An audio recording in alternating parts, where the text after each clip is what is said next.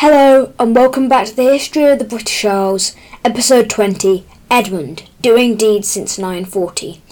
Overall, this is the 25th episode I've made of the podcast. We're halfway to 50 episodes.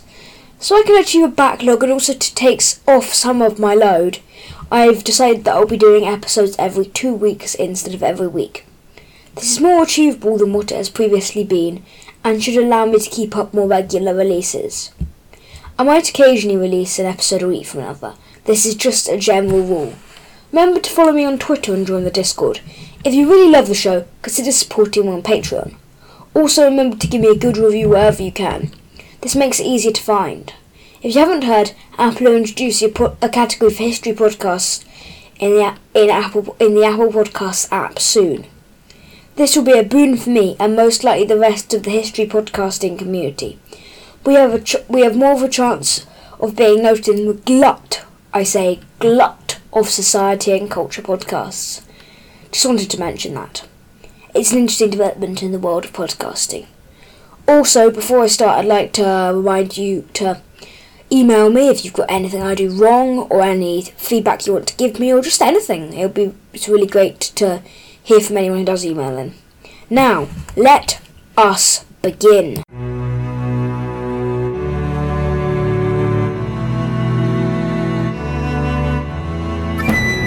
Edmund succeeded on the death of his half-brother, King Aethelstan, in 940. He was an experienced commander, having fought at Brunanburh alongside his brother. On succeeding the throne, Edmund faced a challenge up in Northumbria. A Viking off-record as Cuaran took York, put Northumbria under siege and destroyed Tamworth. Edmund raised an army and marched up north. He besieged Cuaran at Leicester, who met him in battle. After hard fighting, Edmund came out victorious. Cuaran was able to escape the battlefield, though.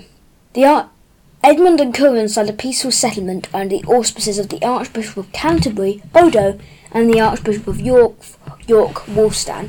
We do not know exactly what this treaty contained, only that England was split in two and that each made each other their heir. The question remains, where did they split England? Simeon of Durham says that Edmund got everything south of Watling Street. But this doesn't seem credible. Why would Edmund give up so much land to a man he had beaten? He was in a much stronger position than Cuaran. Historians think this is an exaggeration to make the divide seem like that between Alfred and Guthrum.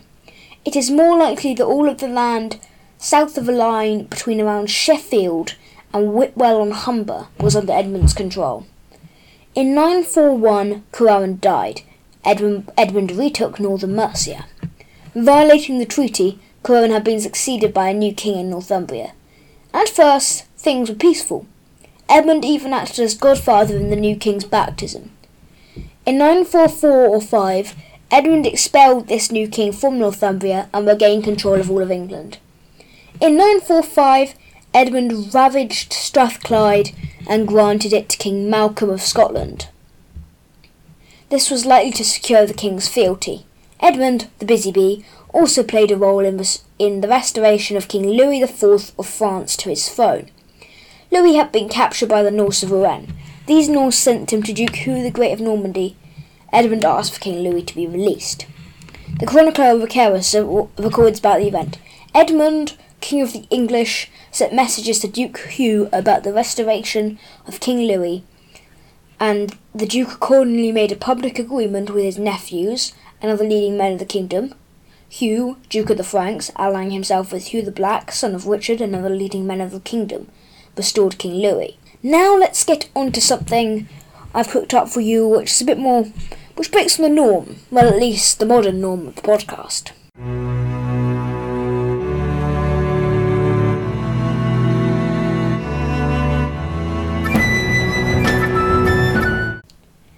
Now, let us hop into our time machine. Look at time ticking in front of you, the clock moving backwards, the fall of the Soviet Union, the Second World War, all flicking by in seconds. You see the Industrial Revolution and Waterloo, then Agincourt, then Bannockburn. The Battle of Hastings flicks by in a second. All of a sudden, you find yourself in a grand hall. Nobody there seems to notice your presence, not least of all the king. This is King Edmund, Lord of Britannia. He has fealty from the Scots and the Welsh. You are at his royal villa in Picklechurch. The day is the 26th of May, 946, the feast of St. Augustine. This is an important event in the Anglo-Saxon year, but for some reason you feel a sense of foreboding. A man runs up to the king carrying a knife. The assailant stabs Edmund. Not one for crying over his wounds, he stabs the man back and kills him. Edmund's own wound is fatal, though. The great king dies in a puddle of blood. Edmund's assailant was Leoffa, an exiled robber, who will be remembered to history as Edmund Magnificent, or alternatively Edmund the Deed-Doer, hence the name of the episode. He is also referred to as Edmund the Elder to differentiate him from later Edmunds. He was buried at Glastonbury.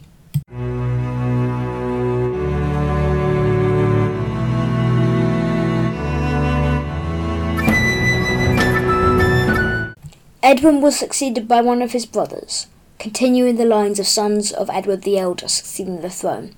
This brother was Edward, a frail man who never got married. It should be said that Edmund did indeed have sons of his own. They were just considered too young to succeed. Edward was crowned, like all of the kings since Edward, in Kingston-upon-Thames. Another tradition that continued was a pretender taking control of Northumbria. This time it was the deposed king of Norway, Eric Bloodaxe. Edward, despite his frailness, was a good commander and marched up to Ripton.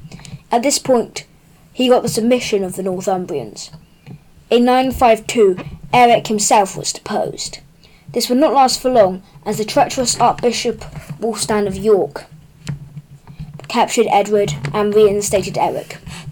In 945, the Northumbrians themselves felt sorry and deposed Eric and went back to being subjects of Edward.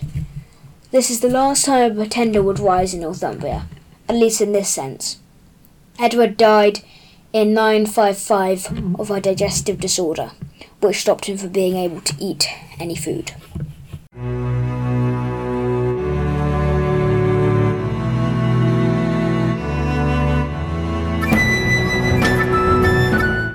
And so I bring this episode to an end. Sorry that I didn't release an episode last week. Once again, please follow me on Twitter and join the Discord. Also email in. There were some moments where I realised I might have done something wrong. Remember that I am taking from sources what I glean as correct narrative. Some, if not most, sources are non-narrative, and it could really do with someone who may have more knowledge about a particular thing, or might have spotted something glaringly obvious that I did wrong. Contact me on my email. If you can, please also do support me on Patreon. I'd also like to say what we're going to be doing at the Battle of Hastings, at least a rough plan. There'll be one episode as a general overview and another episode on all the battles involved in 1066. Remember, I have not done all of my research for this event yet, because we are quite a way off, but so this is just a rough prediction of what we'll do. Then after that I'll sweep over the rest of the British Isles up to 1066. The big thing that I'm very excited about, though, is an alternate history. What if Harold won the Battle of Hastings? Patrons will get that 2 days earlier than the rest of you, as a thank you to them. If you are of the tier if your tier gives them to you a day early anyway, you get them 3 days early. I hope to get through all of that by September and move on to medieval Britain. That's all for now. Goodbye!